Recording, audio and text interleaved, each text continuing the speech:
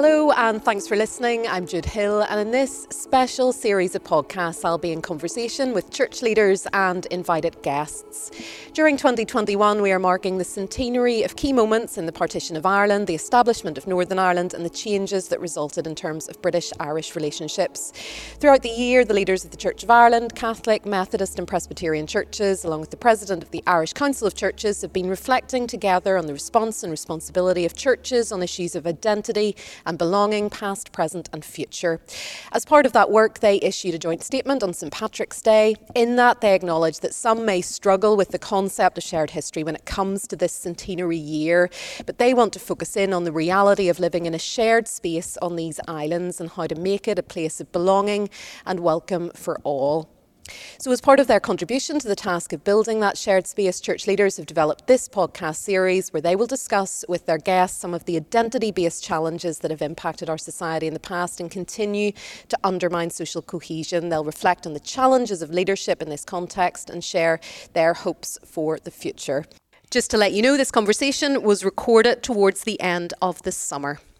With all of that in mind, I'm joined by the Very Reverend Dr. Ivan Patterson, who's President of the Irish Council of Churches, and Aoibhinn and Chris from YouthLink. We'll chat to you guys in just a moment. Ivan, to get us started, bring us back to conversations around the St Patrick's Day statement, which set the tone for the year. What was important to you personally in what was communicated? I think over the past year and a half, relationships within the church leaders has been so positive and very creative, and we have been very honest with each other. And I think that is a background of realising that when we are open with one another, when we share our fears as well as our hopes, it gives a sense of confidence then to be able to issue the statement and to speak into a situation from some degree of having experienced that, because we do come from different viewpoints and different thoughts about 1921. Was that good? Was it bad? But I think what we felt was, however we look at that, we have to live together. Even though we think the history, we differ maybe on how we view the history. Nevertheless, we see that somehow we're going to have to live together. And it's how we can create space to allow people to be challenged by how we look to the future, and to, if we can, engage in conversations that will help people to think things through. It's amazing how you discover that when you actually sit down and share with people, that things, for me at least, things became clearer. I think we'll get to it later on. One of those major occurrences in my life was about YouthLink, and how, coming from not a background that was anti anything, but just to engage with the other denominations, and for me particularly the Roman Catholic representatives on that, it was a really learning experience. And that sense of sharing something that we wanted to do in the future, even though there were things from the past that could have been blockages, but we were able to look beyond them and to see what we could achieve. And I think that is something that has stayed with me. And so working with the church leaders, it has been good that actually society actually want to hear sometimes what we think. And so they want to engage with us. And so when we produced the St Patrick's Day statement, it was about how do we look forward? How do we deal with who we are? How can we work together? How can we encourage others? At the end of the day, you wonder, well, who wants to listen to church leaders? But I think we have a stage in one sense where we can be proactive, I think. And sometimes we find it hard to listen. We can be quite good at talking and maybe talking over people. And I think the challenge for me is to see how, with a hope of making a better society, that we can encourage people to consider these issues and, for the common good, work together. And you talked at the start there about the hopes and fears that everyone brought into the year, yourself included. Was there a moment where you really had to face a fear that you had and push through and have a conversation or learn something new? I think we all come from our own backgrounds and we all have our own view of history.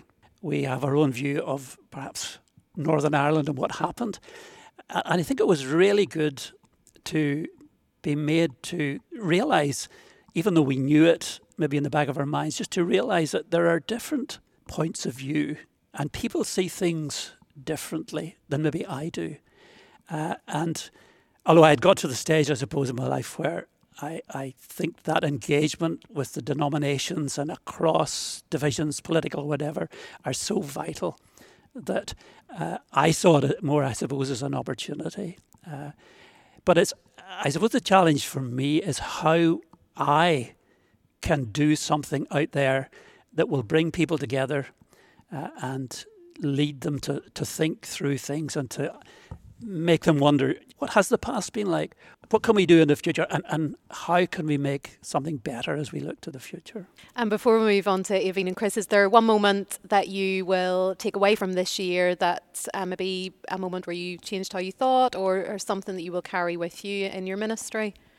I think what I have discovered, again, I probably knew it, but it was reinforced, was just how necessary it is to be together and to be together in honesty and be able to express your views, even though some people may not agree with them. I think in our discussions within the church leaders meeting, that was the one thing, just the sense of honesty, which I think led to creativity and to the issuing of the statement. Ivan, you have already referenced your history with YouthLink, and with two young people here from the organisation. We mentioned you a couple of times now, Aoibhinn and Chris. Thanks for coming down.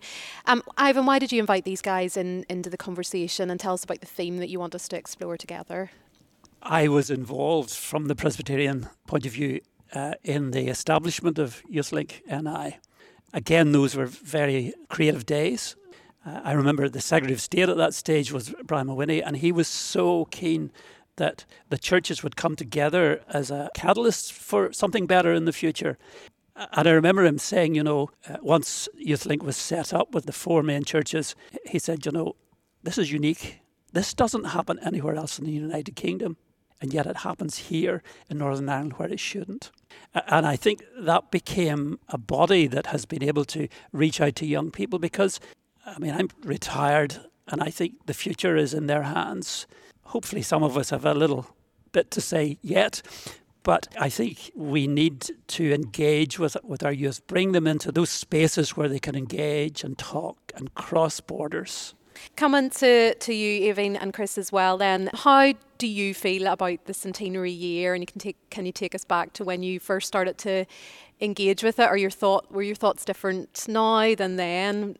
I suppose our work is involved in peace and reconciliation, and we have young people coming from both sides of the community here in Northern Ireland and further afield. We have young people who are from Eastern Europe. We have young people from Portugal and Portuguese-speaking countries in Africa as well. So considering the centenary has an impact on us as workers, an impact on the young people and their families here in Northern Ireland and beyond, and noticing and recognising that the young people that we've been working with don't have a massive understanding or education on the past here in Northern Ireland, and understanding the need to introduce that to them at a level that they're going to be able to understand and overcome the barriers with each other. And sometimes that happens through conversation, sometimes it happens through teamwork activities.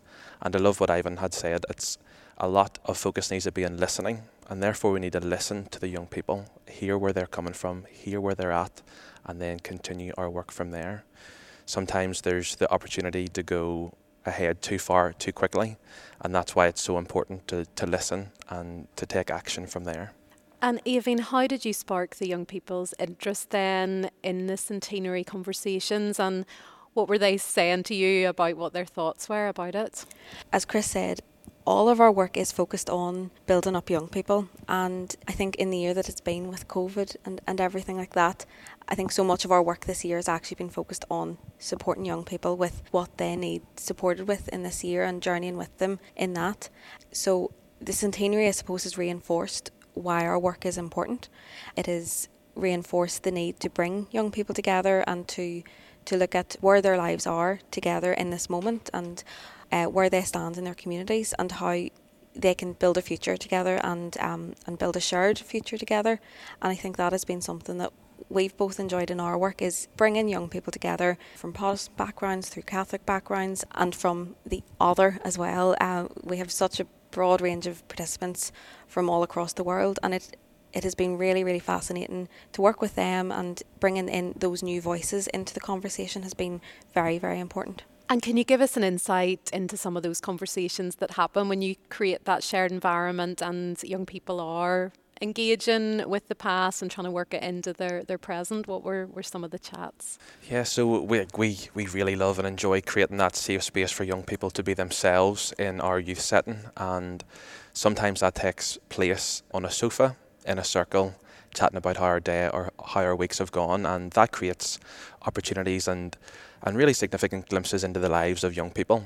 And we share of experiences, of stories, and of things going on in our lives. And depending on the time of the year, we have young people who are involved in marching bands, who bring a completely new insight to life of some other participants who may be then, depending on the year, talking about having ashes on their forehead. And I know Evie has a really powerful story of that, so I may just move over to her and allow her to share that. I think what you said there about reflecting on the past perhaps isn't so relevant about the young people we work with. It's more about their present and what they're seeing in their towns and communities, particularly those who have moved here from other countries.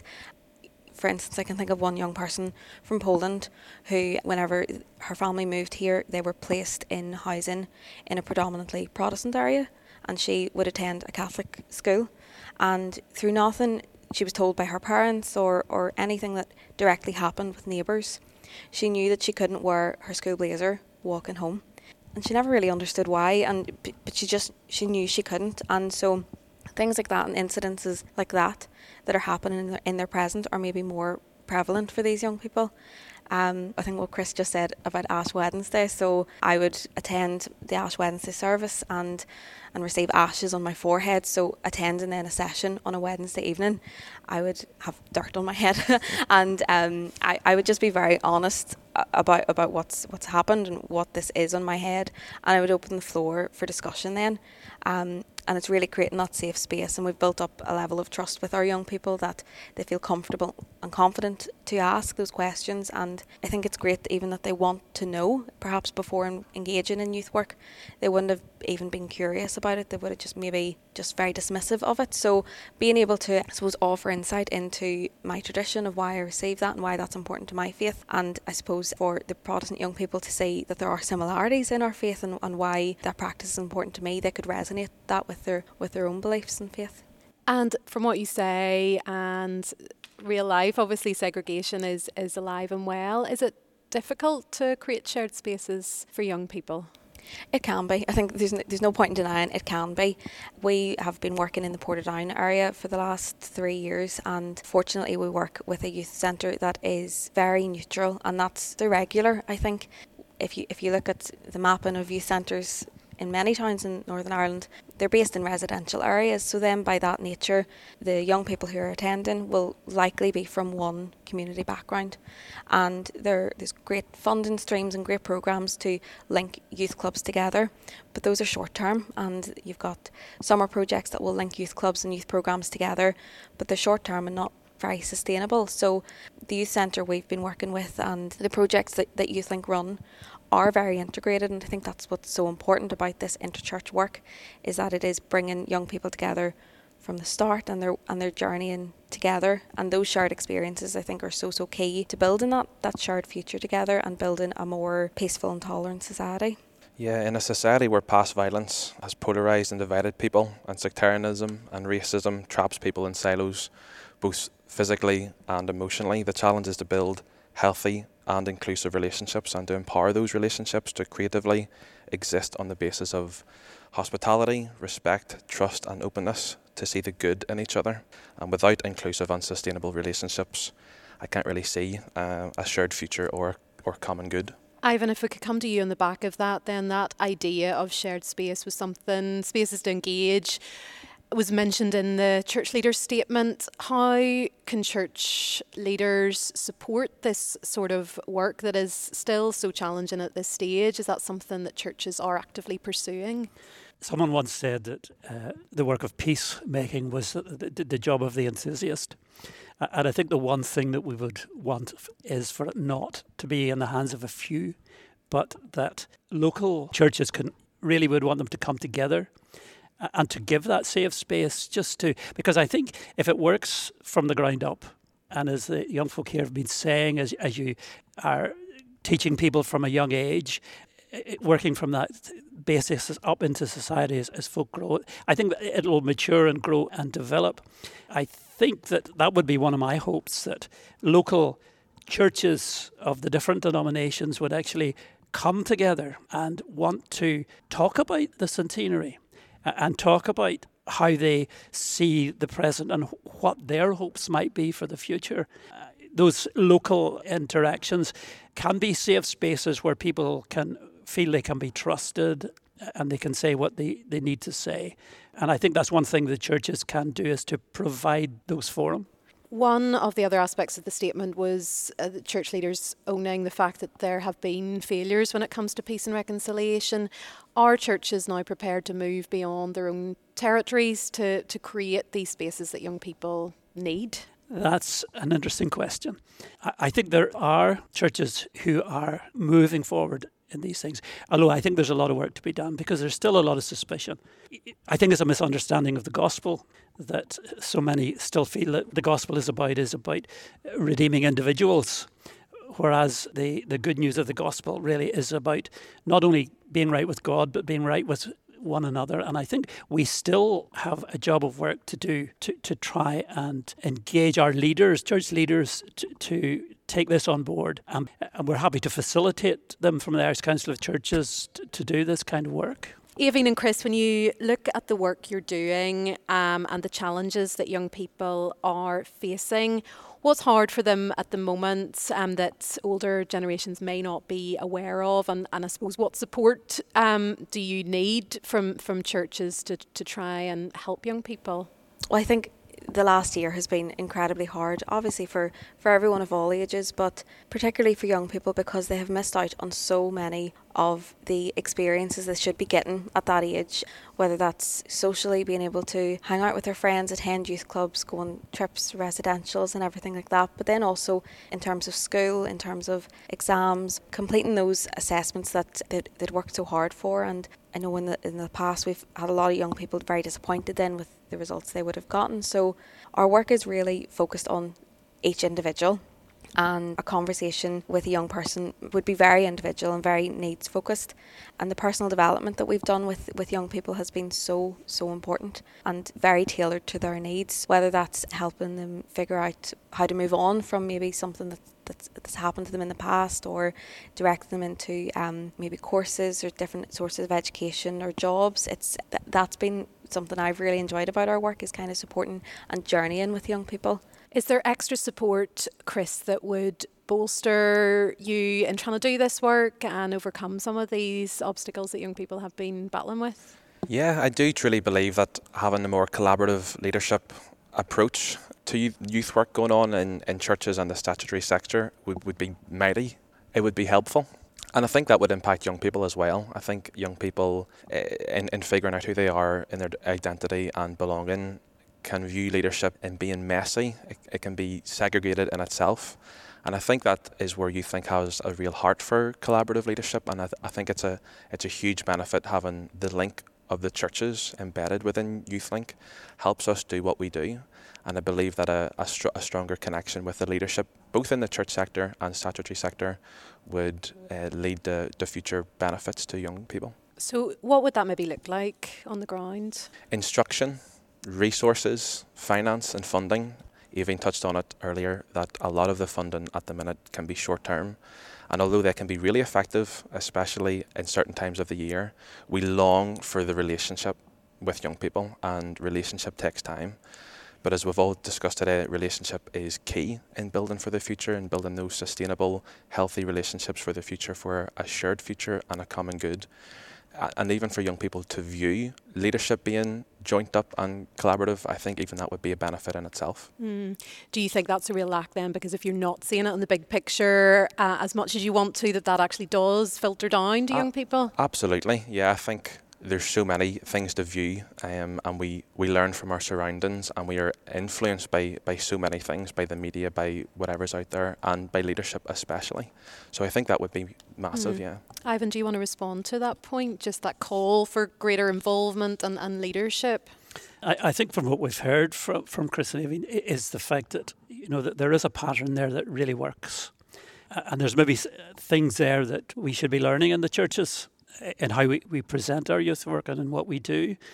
I know that in the past the churches have obviously struggled themselves with their youth work and how that will be financed, and there is that difficulty then about going beyond that. But I think it's something that we really need to keep under review if there is the possibility of helping. I know that from meeting with other church leaders, YouthLink is valued. It's seen as really an integral part of the work of the churches. And I suppose we need to still, from the inside, talk through these issues and encourage the denominations, and perhaps we can do that a bit from the Irish Council of Churches, to really be supportive, at least in promoting courses, learning from and working together with YouthLink. There's no sense in which we want to distance ourselves from that. But again, as I've said, locally there are those issues that are purely denominational that sometimes take a lot of effort, and maybe something like YouthLink is really a little bit further down the line. But I think we probably need the like of these two to come and address us and actually bring some of their enthusiasm. I think it's been very instructive just to hear what they're doing, because I think they engage sometimes with a group or a strata of society that we're not in the churches actually touching. So there's room for us all. And I think we really need to be encouraging and supportive as best we can. And just to land our chat, Ivan, what are some of your hopes for the future based on what you're hearing and what you've seen this year, and how do we build towards that? Hopes for the future. I just hope we can live together on this island.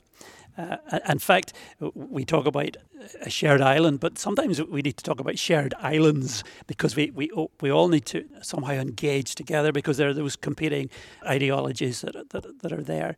My hopes is that, certainly from a Christian perspective, that we would take seriously the gospel, which speaks of a relationship with God, but that works itself out in a relationship with other people.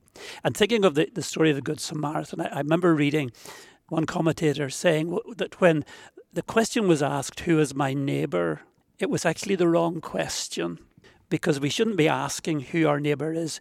Everybody ought to be our neighbour, and everyone is the ones that we need to reach out to, from wherever they come, whether they're churchgoers, whether they're secular, whether they're atheist. I think we all have a task of loving each other. That sounds a bit twee, I suppose, but I think if we have a gospel aspect of loving, it's really about care, it's about compassion, it's about feeling, it's about encouraging, it's really about engagement. And Aoibhinn and Chris, same question just to round us off. In terms of your hopes from what you're seeing in the work with young people, what gives you hope going forward? I think in an ideal world, I would just love to see the normalisation of shared work. Chris and I working together for 3+ years, and I think that even as an example right in front of young people, to see two people coming together to deliver a piece of work, it just normalised the bringing together of people. And I think if that is carried on in a long-term and sustainable way, I think that will be key for ensuring a good level and good interaction of youth work, but that will then transfer into all spheres of life. Young people are growing up, and if young people have shared experiences with other people, that will then normalise that for themselves going on into, say, university, into their workplaces, and will just bring a more peaceful and united society. Chris? Yeah, just to touch on exactly what Aoibhinn has said, just empowering those young people to be agents of change and to build a better and more sustainable future for themselves, future for young people to come after them, and to normalise that shared work, education, shared future, shared space. And I love what Ivan said just about recognising that our neighbours are more than just our initial surroundings and our initial community, and just to go above and beyond in loving our neighbours. I think one of my hopes for the future is in the likes of Chris and Aoibhinn, because I think it's been so helpful to hear how they not only have moved themselves, but how they have been able to engage others. And I think as our young people are led by folks like them and are able to engage and work together, that gives me a great sense of hope.